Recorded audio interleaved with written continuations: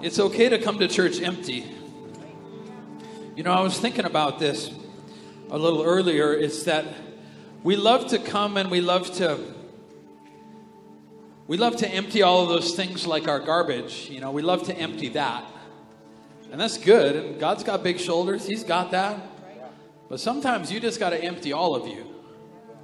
Sometimes you got to come and just give all of you. The good parts of you got to bring those parts too and just be like, here's all of me. God, not just the bad parts that I don't want to deal with, but all of me. Our series is called Empty Hands, the Key to Increase. Maybe an empty heart is the key to increase. How can emptying my hands be a key to anything, especially increase? It doesn't make sense, does it? But then God says things like, you find your life when you lose it. But it doesn't make sense. You can argue with God when you get there. I just want to find my life. So it means I got to lose it. There's this thing in the kingdom of God where left is right and up is down. And when you get that in your spirit, that He's bigger and He can do anything that He says, and He has never broken His promise one time to anybody. When you get that into your spirit, and He has unlimited power, so that helps. Hey, we had a graduation in our early service for 9 kids are graduating from Venue Kids into here. So come on, guys. You're here now. I got to warn you. They're coming in with some Venue Kids swag. That's good. That's great. They're like, this place is my place now. I'm going to be running that camera next week. So move over, oldies. We need some room to grow. And I told one young guy this morning, I'm like, Miles, man, you're on the dream team. You just get on the dream team now. Just push some old guy out of the way and just be like, this is my spot. This is my house. This is my church. Big church, man. You're in. Let's go. That's right. I love it. You know, we tell our youth people, hey, if your kid's got a job in church, 80% of people kids who are on the dream team, when they graduate, 80% of them stay in church, no matter what kind of church. And that's not like a great church. That's any church.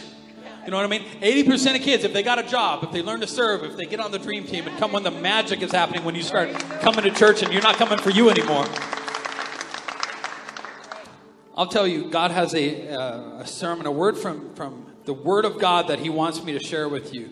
And I know how good it is because in the first sermon, there was a power outage in the area. We lost everything. And 5 seconds before we hit start, the lights went out here. And that never happens. That's how good the Word of God is going to be. And the power outage happened at the time I was exhorting the Venue ladies to do a little something. So nobody's pointing fingers, ladies, but I'm starting to think about it. Hey, this is a small group Sunday. And so this is when we want you to get hooked up to a small group. Look, there's so much magic that only happens when you get hooked up and when you start doing life with people. And so that small group is kind of like a great step into our community. We don't want you doing life by yourself. We want you to do life with your people. And we trained up our small group so good. And now they're kind of competitive. And I don't know where they get it from. But because when I want you to come to my small group, I'm like, all the other small groups are garbage. You need to come to my small group. But then the trouble is then I get all my best friends out of small group. And then they go and start other small groups. And invite all my friends in my small group to their small group. Janine Wrestler. I'm not naming names. But we love it because the church starts spreading out. And as the church gets bigger, it also gets smaller. And we really do life together. That's where most of the pastoral care happens. And I'm an empty hands leader, so I can do that, Janine, and not hate the wrestlers for taking people out of my small group and having a great mission small group. I love it because I'm an empty hand. You know what? I think the best leadership is leading with empty hands. I think the best way to love is to love with empty hands. It's just a concept that the Holy Spirit is going to play out here. John records Jesus saying this to you, I tell you the truth, unless a kernel of wheat is planted in the soil and dies. Well, that's depressing. I just want to plant it. But a farmer knows it's got to die. So I would like to avoid that part, but there's this thing where Jesus is saying it's got to go into the ground and die. Like it's got to leave your hand. If you keep it in your hand and it doesn't go down and die, then it says this, and you don't think it has anything to do with sowing and reaping. It says this, it remains alone. Wait. What does sowing and reaping have to do with connectedness? Now, you can live in a family of people and feel alone. What does it have to do with connectedness? It remains alone. But then he says, but its death will produce many new kernels, a plentiful harvest of new lives. Come on, say amen, Venue Church. I'm going to preach this out. Thanks, John. Do we have anybody in the house who's like a dog person? Yeah. Anybody love dogs? You a dog person? I'm not a dog person. I'm not really an animal person. I'm a people person because I love people. I do, actually. Now, Pastor Erin, she loves you, but if you make her pick between you and like a retriever, I don't know. When she comes home and she's all like wound up and excited and she says, hey, guess who I met? 9 out of 10 times it's not a human she's talking about, it's a dog. 9 out of 10 times I met a retriever named Jerry. I'm like, see, I'm not like an animal person. So like I would come back and be like, I saw a dog. You know what I mean? Like I saw a tree and a rock. You know, I saw these things. I saw the sun. I didn't, guess who I met? This tree. You know, it just doesn't, it's all kind of the same to me. I'm like, I meet people. That's where there's something about, I asked her one time, like, what do you like about, retrievers? Anybody have a lab or a retriever? Like, the worst thing in the world is if you don't like them. They're so easy to have, right? You know what I'm talking about. They're so easy. I asked her, she said, I could have any sort of a day and that dog would love me as if I was the last person on earth. I could be the worst person on earth and they wouldn't even know. You could back your car through the garage door and get out and your lab would take the blame for it. They'd be like, that's on me. I know it was me. I'm so sorry. Please just scratch me behind the ears. I feel so bad about this right now. This is not your fault, Master. You're great. You're not an idiot. That's not you. That was me. That's on me. There's something about the faithfulness and loyalty. Today, my sermon's about loyalty today.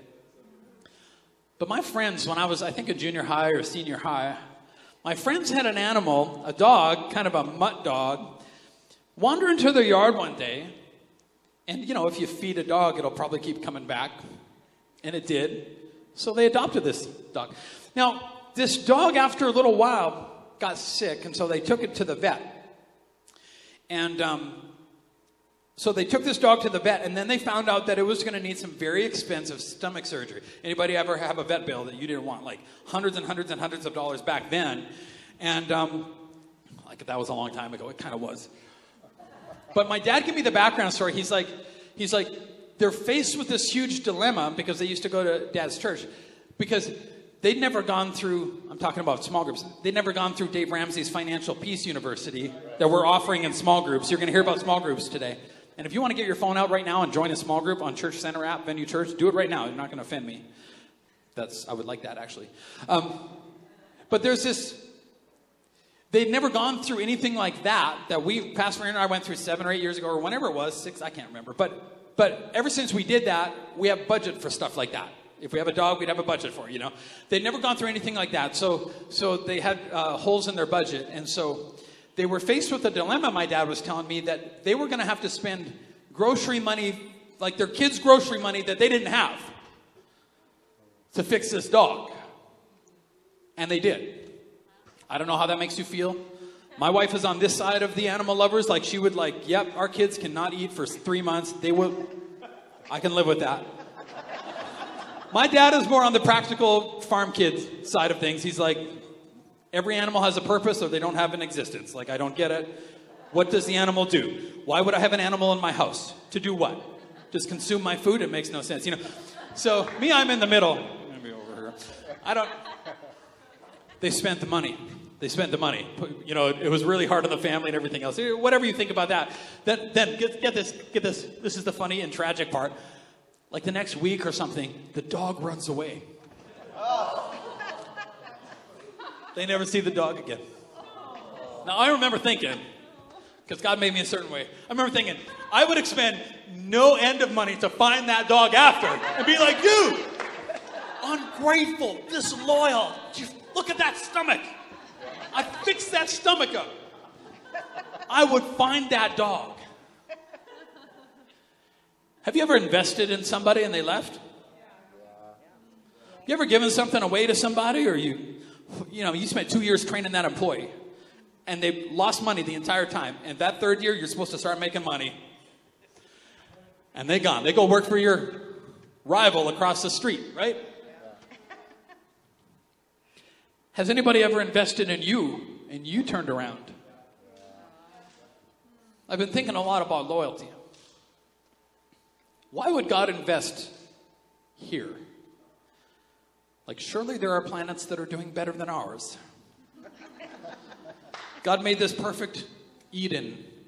And we're like, that's great, but we'd like to decide what's right and wrong right now and do the only thing that we can't do that would kill us. Why don't we give this to the devil? People, if you don't understand like where human tragedy and sickness and disease comes from, it comes from the devil. The world created Eden. We gave it to the devil and heard like, hey, he seems great. And then the devil breaks it, and then God buys it back a piece at a time wherever the local church comes in. But and one day he will redeem it all. But why would he even invest in this ball of dirt? If I'm God, I'm looking around the whole universe of everything I created, and I'm like, they ain't going to make it no matter. Why would he be so invested in you? Think about the faithfulness and loyalty of God to you. Every morning you wake up, he is waiting. He is waiting for you. His mercies are new every morning. His forgiveness is unending. And there's nothing that you do that God can't forgive and can't restore. I mean, you still got to people get pregnant and people get broke, but there's still this restoration of God. He'll always welcome you back. His faithfulness every night. You go to bed and you put your head, no matter what you did and what you're like, he's there. I'm like, why is he so loyal to us?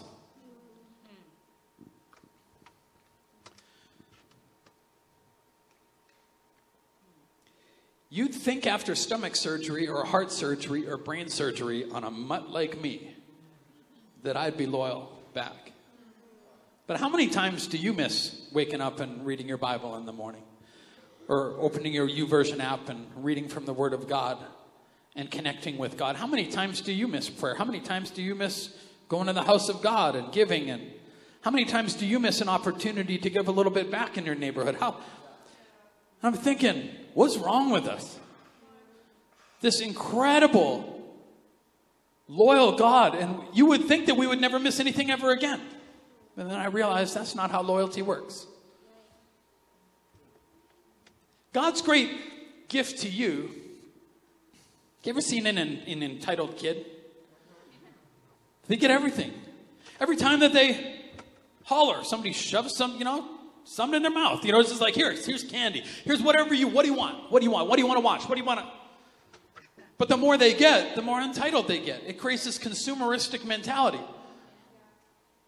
The more... I'm just thinking about this. Receiving doesn't seem to make me loyal. That's right. Can I create loyalty in myself? How do I create loyalty with my wife? How do I create loyalty with my daughters? How do I create loyalty with my congregation and my small group? Is it even possible? Because we live in this day and age where we're like, my heart feels the way that it feels. And, those around me make it feel a certain way. And I'm thinking, is that really how hearts work? Can I buy my loyalty to Josh somehow? Can I have any say over that? Or is it all like how I feel in the moment, based on circumstance, based on what hat he wears, based on what? Do I have any control over the loyalty of this heart? Can I be the main mover in connectedness? Because loyalty is at the heart of family. Loyalty is at the heart of friendship. Loyalty is at the heart of everything that matters.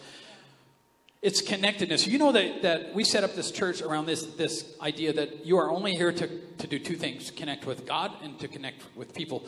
But then we say this, but you'll never do that, connect with God and connect with people. That's the only reason that you exist, by the way. All the money in the world doesn't do that. The nicest car on this block doesn't connect you, but you really want connectedness. It's what God made you for. But then we say, you'll never do that, connect with God and connect with people until you connect somebody else with God and with people. That's right. Why do we say that? You know why I think God is so invested in this ball of dirt? Because he sent his best down. Yeah. Jesus is saying unless a seed goes into the ground and dies, it remains alone. He's actually speaking of himself. He's saying God sent the best. If it was me, I'd have sent an angel that I didn't care about. I was an electrician. I'd be like, you go and work on that thing hot. Hot meaning like the power's still on because we can't shut the hospital down. And I'm like, you go, man, you just send somebody in there that you could live without. Where's Jerry? I don't know. He didn't make it. Luckily, we didn't like Jerry all that much. God sends Jesus. He passes over Gabriel. He passes over everybody that he's got. And he sends his one and only son. And I realized, for God so loved that he gave, he planted a cross in this broken earth, in this dirt. He's so invested and so loyal to us because he gave his best here. That's right. Listen, his gift to me doesn't make me loyal back. You ready? Giving makes my heart loyal to you, but not your heart loyal to me. His gift to us made him loyal to us, but not us loyal to him. That's not how loyalty works. Only when I give, because giving is at the heart of connectedness and loyalty, only when I give to Chad do I buy my loyalty to him. But it does not buy his loyalty to me. I grew up in church culture, and we got this wrong. My dad was a pastor for like 30 years. My mom and dad, we didn't know this. Because I've looked at my mom and dad. They have never left a relationship that God gave them, ever. Why? Because they are generous in relationships. They give, and then they give, and then they can't afford, then they keep giving. But I saw lots of people leave them. And I realized we got something wrong. You know, we planted the church here. And our small groups, mine is the best small group. If you want to go to small group, you should go to my small group. I mean, it's a small group with the pastor, right? You know what I'm talking about. You can go hang out with, like, the sheep if you want to. But, hang out with the shepherd, you know. It's totally...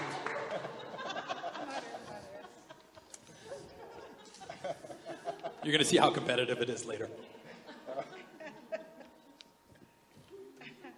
Our small group leaders, every week would, when we started the church, would text and connect people and be like, how can I pray for you? What's going on in your life, you know? And like half the time, people wouldn't even respond. Like, how do you not, as an adult, respond to somebody asking how they can pray for you and love you? I realized we didn't teach people right. People would come in, they get saved and baptized and be gone like a month later. God just saved them, did this miraculous work. We paid all this of our resources, and generous people came and planted this church. We're moving into a new building right there, and generous people are paying to build that. And I'm just like, but how can this happen? How can they come and not be loyal? We're so loyal. We're so invested in the sea. We're so invested in the harvest. We're so invested in the lives of the lost. And I realized, how is it that they can, all of a sudden, they're gone. They're not even here anymore. And then a pastor friend of mine said, did you teach them to give in that first year? And I said, well, you see, well, no, I gave. If you were here, you gave. I didn't teach them to give. And I'm like, I guess that's on me. Here's the deal.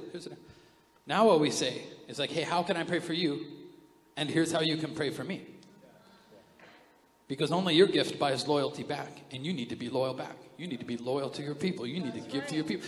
And I realized, this is what I told Anthony is our youth leader. And Anthony's married to Candace. And we'd call him Canthony. Because it's easy. Canthony. So we had them over the other day, and I'm like, okay, this is what you got to teach the kids. You guys, your youth leaders are so great. You guys are all so great because you're like, hey, how are you doing? You got like little thermometers and all the kids like, hey, how are you doing this week? How are you doing? Hey, how can I pray for you? I'm like, that's great. But we can create consumers. Next thing you got to be is like, and my week was, you know, maybe a little more stressful than your week. I know, come on, teenagers. I know it's tough. It might be hard to imagine. No, I'm like, and here's how you can pray for me. Don't you want to pray for your youth leader? I'm like, Why? Because if we don't teach the kids to give back, you got kids at home? Man, you always ask, like, how you doing? How you feeling? How you? Man, they need to be asking mom how she's feeling. How am I feeling? What about me? Because if you don't teach them that, they're going to sit there and think that the entire world revolves around them. And then they're going to leave. When the devil comes and distracts them, they're going to leave that youth group. They're going to check out of your family because we didn't teach them to give back. We didn't teach them because only their gift buys their loyalty. And you don't control the loyalty of their heart. They do. It's my job in church culture that you come in here, like, when you come to God, you have, like, sorry to break it to you, you don't have anything to offer. Like, he's got a lot of you. You know what I mean? Like, he's like, yeah, no, I know, like, I like your drawings, I'll put them on the fridge, but, like, they're not great. You know what I mean? Like, I've seen better, you know. But he loves you because he loves you and he's loyal to you, and, you know, it's just one of those things. You come, you don't have anything to offer, and you get salvation, and it's free. But if you want to connect and you want to find your destiny, everything else is going to cost you. That's true. And if you won't give it, God can't give you that connection. You've got to connect somebody else to God and to connect somebody else with people, and then God will connect you with himself and with people. Because it's better to give than to receive. Because only when you give, only when you sow seed, can God bring a harvest. God can't bring a harvest on somebody else's seed. What your mom sowed, God can't give you a harvest for. God can give her a harvest, but not you. And we have to teach people, we have to teach ourselves to sow in the right places. When I sweat my sermons, and I sweat them, and they're great sermons.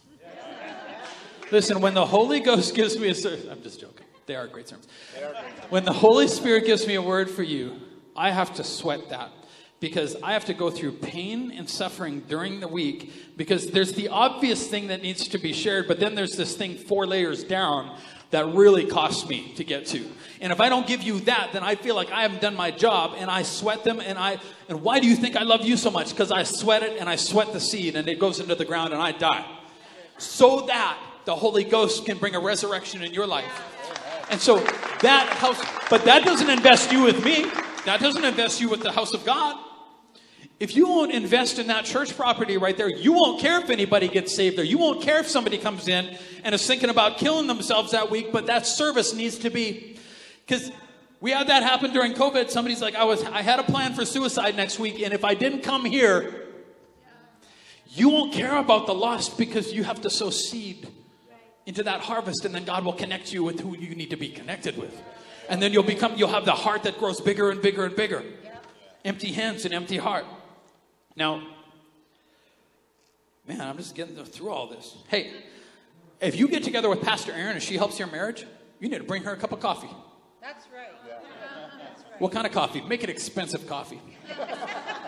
Look, we can afford our own coffee. We don't care about that. And sometimes I'll let a cup of coffee sit on my desk because I just had one. It's great. You know, I hate asking for things. I'm not the guy who does that. I'm so low maintenance. I'm super high maintenance in some areas. But in that area, I hate asking for help. I hate it. I'll do it. I'll fix it. I'll figure it out. But I have learned that if I won't ask for it, people would always ask me, like, you know, because I'm always like, hey, how can I pray for you? And then they'd say, how can I pray for you, Pastor? And I'd be like, I'm good. Why don't you, pray for Nancy if she needs help. I would just pass it along. Somebody would bring me a gift, and I'd be like, no, I'm good. But God's like, you're not teaching them to give back. If you don't teach them to give back, then they won't be loyal to you. You'll be loyal to them. You'll never leave them. You'll sweat everything. But they won't be loyal back. And I realized I have to. And so I'm like, bring her a cup of coffee. It's good. She just saved your marriage by the Holy Ghost.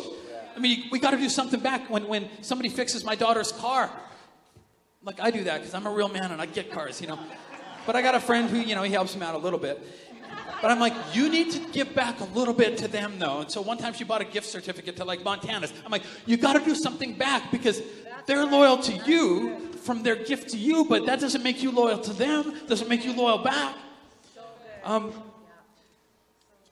You want to know the part that we had the power outage in this part of town here in the first part? When I was preaching to the girls, I'm going to preach to you guys. And, like, Lord, bless Fortis. We just bless the power lines. I talked to a girl one time whose marriage was falling apart, and I said, "Why are you even here in this relationship? Why are you on this earth? Like, why are you here?" And she said this. She said, "To be loved." And I'm like,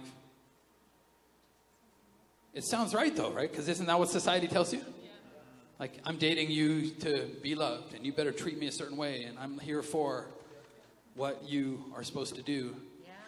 And I'm like, well, that's a little problematic, because if you're here to be loved, I guess it's everybody's job, full-time job, to love you, right?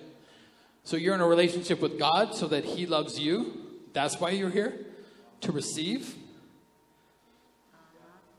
So if you don't feel connected, it's somebody else's fault for not loving you right. When the reality of it is, if you're not connected, it's because you're not loyal, because you shouldn't be there to be loved. You should be there to love. God so loved that he gave. If God's purpose was to come here so that you would love him, that was a terrible decision on his part. Your love. I know that you think you're special. If God came down here because he thought that you could return his investment to him, you're not Jesus. He gave up Jesus and got you. He's like, I'm here to be loved. And the earth is like, we don't need you anymore, Canada. You know, it's like, hey, thanks God for all your stuff. We don't need you anymore. Yeah. And then COVID happens and everybody goes nuts. Come on. Yeah. And our nation comes out from under the covering that our grandparents had in like 50 areas. Oh, too close to home? Should I preach? I'll go to the next church. They'll love me. I'm just loving you. That's all. I'm not here to be loved. Listen, your gift, your generosity. No. It's not your husband's job to love you. Like, if I'm talking to the husband, I'm like, it's your job to love her. But if I'm talking to you, that's not his job. Your job. Let's talk about your job. Your job is to love. Why does everybody have to have an emotional thermostat in you all, or a thermometer in you all the time? Why don't you do that for somebody else? Maybe that would actually connect you, because you'd actually invest, and your heart would be loyal, and you'd start realizing, like, oh, I'm not even praying for it. Ooh, I'm not even, ooh, this is my job to figure out how to love better. It's not their job to figure out, not from my point of view. It's not your job to figure out how to love me better. You do whatever you want to, but I'm going to be loyal on my part. I'm going to learn how to love better. And being loved is a byproduct of loving. There you go. Connectedness is a byproduct of me loving you better. Not everybody's going to love you, but you won't ever get it if you try to reap somebody else's harvest from seed that they've sown. 1 Kings chapter 17. See, you and I, we're building our lives towards this, like, we're trying to find the one big thing. But do you know that love and loyalty has to do with 1,000 little things? That's true. That's what keeps you in a marriage. That's what keeps you in a relationship. That's what keeps your relationship with God. 1,000 little things. 1,000 little loyalties, 1,000 tiny things. So that when the day of the storm comes, the ship is held together by 1,000 cables, by 1,000 nails, by 1,000.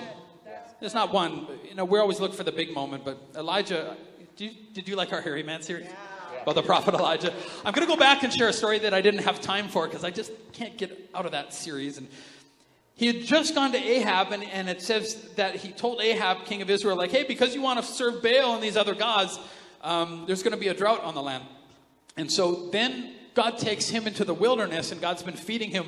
Ravens would bring him food. You got to read that for yourself. And he would drink water from the stream, and God would miraculously supply for him. But see, Elijah's finding himself in a place where he isn't sowing into anybody. Unless the seed goes into the ground and dies, it remains alone. So he's got seed, but he's not sowing it. And God spoke to him and said, get up and go to Zarephath and Sidon and live there. I've instructed a woman who lives there, a widow, to feed you. So he got up and went there, and he came to the entrance of the village. He met a woman, a widow, gathering firewood. He asked her, please, would you bring me a little water in a jug? I need a drink. He did a little obedience snowball, which is good to do with your kids, because he asks her for something that she thinks she can afford before he asks for something she thinks she can't. Creates a little obedience snowball. And as she went to get it, he called out, and while you're at it, now you're going to hate him for a second here, but God told him to do this. While you're at it, would you bring me something to eat? Now, this is a widow, and widows back then in times of drought, they didn't have trades and professions and couldn't earn money. And this is not a widow, you'll find out really soon here, this is not an Israelite widow, so there's like no social system that's going to help this girl. So widows back then, if they didn't sell their body, they couldn't feed their kids often. And so that would be like a normal, can I preach? A normal thing that would happen in this day. So I don't know what's going on with this gal, but this is how tough where she's at right now. She said, I swear as surely as your God lives. So he asked her to bring him a little bit of food, and she's like, I swear as surely as your God, you hairy, crazy man, I don't even serve your God. We don't even go to the same church. Yahweh is not worshipped in my town. Yahweh is not worshipped in the house I grew up in. And the prophet still goes, you want blessings to come on your employees at work? I don't care if they're Christians or not. You got to teach them to sow. You got to teach them to sow, or they'll never get the blessing. She said, I don't have so much as a biscuit. I have a handful of flour, listen to this, in a jar, and a little oil in a bottle. You found me scratching together just enough firewood to make a last meal for my son and me, and after we eat it, we're dead. This is it for us. Like, I don't have a biscuit. And because you think God is love, and the way that you think that he's love is that he would never ask something hard from you. But see, God knows her condition, and God has a plan to save her. And she's part of that plan. God already has a plan of salvation in place for you, and whatever situation you're facing, he's already got a plan in place. Yeah. You got to buy that plan with some seed. Salvation is free. Everything else is going to cost you. Come on, now preach that, Pastor. Yeah, Pastor's right. Yeah, yeah. Watch. Elijah says to her, don't worry about a thing. She's like, I'm worried about everything. He says, don't worry about it. Go ahead and do what you've said.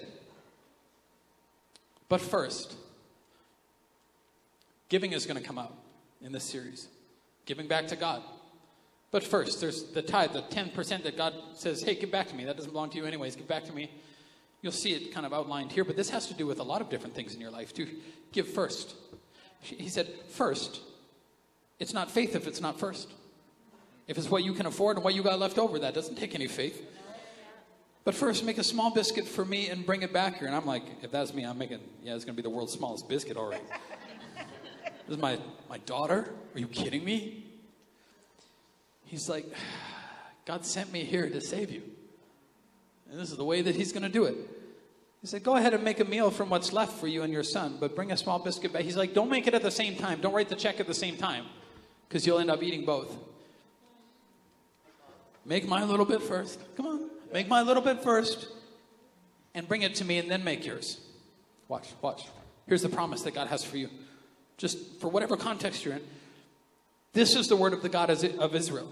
He's like, don't worry that your neighbor doesn't believe in God. God believes in them. Just don't worry about it. Sometimes you just got to teach them to give. Because when they give, then God can give what God has planned. And it says, this is the word of the God of Israel. She's like, I don't even believe in your God. He's like, you will. The jar of flour will not run out, and the bottle of oil will not become empty before God sends rain on the land and ends this drought. And she went right off on Facebook.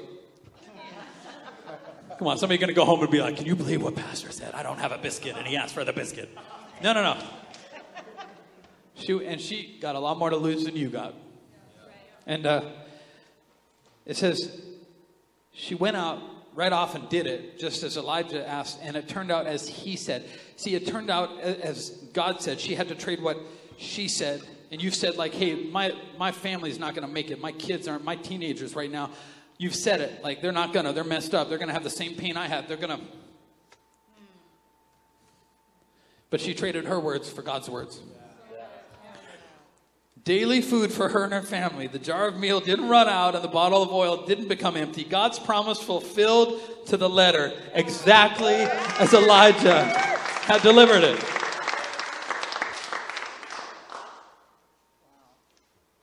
I should just drop the mic and we should just go into that rock and roll song that we're doing.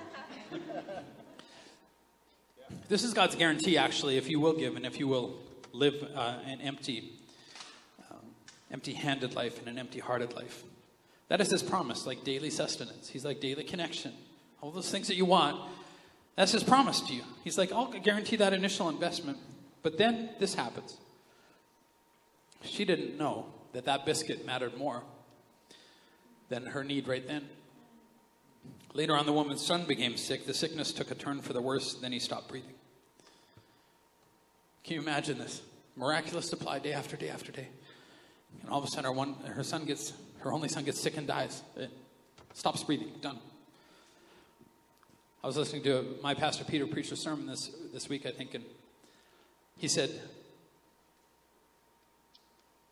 at some point in your life, you're going to get a call that has a diagnosis that's tragic. Somebody close to you is going to die unexpectedly. You're going to have the worst day of your life. Something is going to happen that is so outside of your control. Something is going to stop breathing. Yeah. And when that happens, some people go closer to God and get more connected with God and people. And some people, it pushes them further away. And do you know what I think the secret is? This woman gave a biscuit.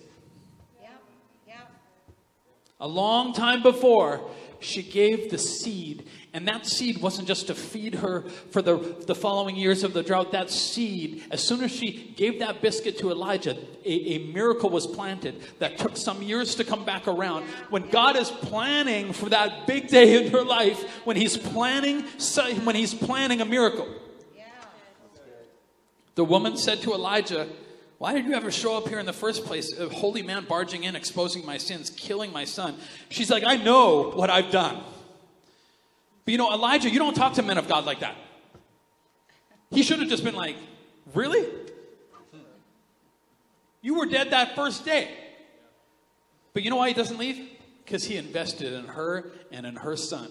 He was an invested man. He's like, I know you're just mad right now, but I'm not leaving you. To whatever end, we're here till the end. He said, hand me your son. Now, here's why you need to give that biscuit up. Because if you can't give that biscuit up, you'll never give up your son. Yeah. Come on. If you can't give up the biscuit you think you can't afford, you'll never give up something you really can't afford. Now, I remember when my marriage stopped breathing. And God's like, give her to me. I remember when I was looking at losing my daughters. And God's like, give them to me. And you know how the only reason that I could was because I gave up the biscuit years before. I gave up something that God's like, forgive, let it go. Give, keep giving, keep. Because there's no way in the world. See, someday I'm going to have to give my daughters away to some guy who's not like me. And I'll never do that if I act like I'm God Almighty in their life and I'm their father. And no, God is their father. My job right now is to just give them up every day and just be like, God, you better take over. They better connect with you. I'm going to let them down and their husband's going to let them down one day. But you, God, don't let them down. And you will say, you are a father to them. And I'm just here in the middle. I'm just like empty hands. Here, God. Here, Dad. No, they're not mine. They're just back. They belong to you. My wife. No, I don't want her to fall in love with me. I want her to fall in love with you. Because then she'll fall in love with me. Because I'm falling in love with you. 3 times, Elijah does what you would do to resurrect a boy. He body slams his kid 3 times, like full-length body slam. 3 times he stretched himself out on the boy, praying with all his might. God, my God, put breath back into this boy's body. God listened to Elijah's prayer and put breath back into his body. He was alive. Elijah picked the boy up, carried him downstairs from the loft, gave him to his mother. Here's your son alive. Now, what's your biscuit? What's your biscuit? Some of you, it's time. You just want to do what you want to do with your time. And God's like, you got to sow it. You got to sow more time into your marriage. You got to sow more time into your church. You got to sow more time into you got to sow more time into your small group. Some of you, it's just money. You're just like, you trust in money. You have a problem with money. My wife grew up, she didn't have a lot, so I get it. Like, it's hard. But she had to learn to give it up, and she did. You know, some of you, what's that biscuit? It's like forgiveness. I can't forgive my dad. I'm not going to forgive him. God's like, forgive, because one day I need you to give because I need the miracle coming, and it takes time for the miracle to come. And you got to learn to give up anger, and you got to learn to give up justice, and you got to learn to give up all these things just to follow God and be like, I'm going to do whatever it is that you tell me to do. And then when the seed goes down, you want to know what to do with it? Let it die. Don't dig it up in your husband's life and be like, how come you're not loving me better? You just got to let it go down and die. You just got to give it because God gave first. And his son went down and then put some headphones on and listen to loud music until the miracle comes.